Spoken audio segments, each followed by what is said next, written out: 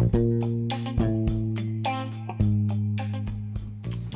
praise the Lord. God bless you. This is Pastor Jeffrey Goodson from Philadelphia, Chosen Generation. We want to come to you today with day 5 of our Lent. We pray and hope that these lessons have been a blessing to you. And we want to share with you from St. John chapter 20.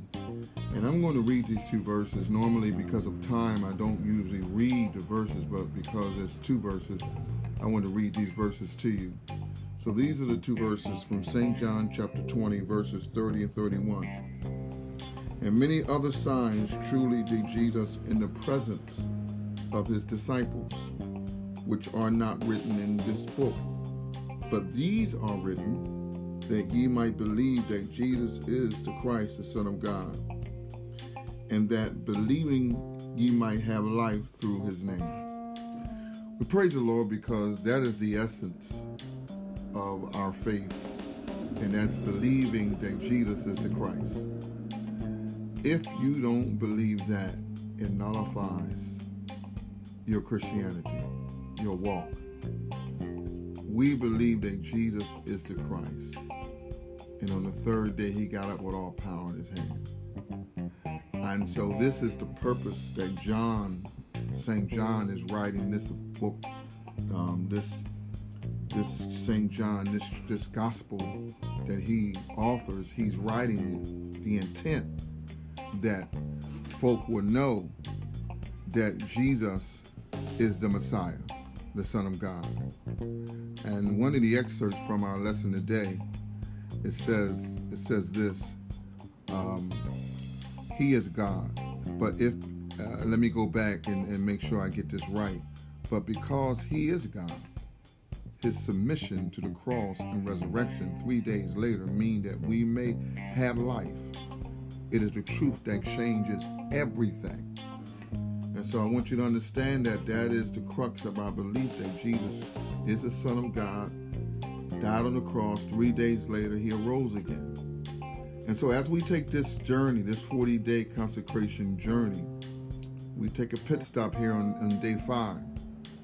And recognizing and remembering that Jesus is the Messiah and that he's the Son of God. And this is the reason why John writes this gospel.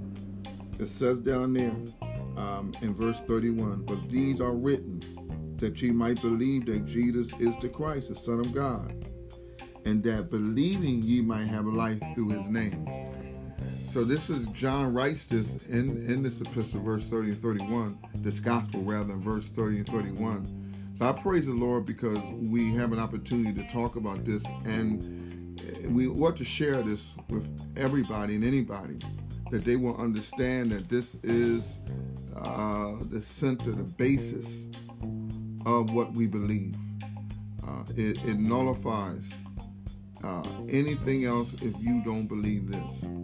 And so, as we take this journey in day 5, I certainly hope that you are blessed and that we're reminding you that this is true, that this saying must be shared, that we must let people know that Jesus is the Christ, because there are so many other teachings out there, so many false teachings, and a lot of teachings go against the Word of God. And so I think it's important that every now and then that we give clarity on this gospel, clarity on Jesus Christ, clarity on our belief. It's very important that we defend the faith. And a part of defending this faith is believing in this Word of God.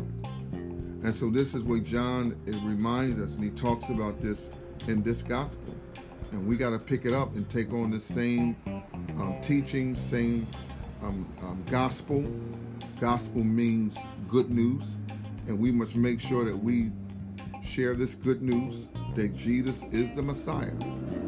And so as we move and we continue on our journey, these days are going pretty fast. I pray that you're really using this time of Lent to really examine, that you're reflecting, that you're repenting, and that you're being redeemed of all these things that we can do. May God bless you, and we'll talk to you tomorrow.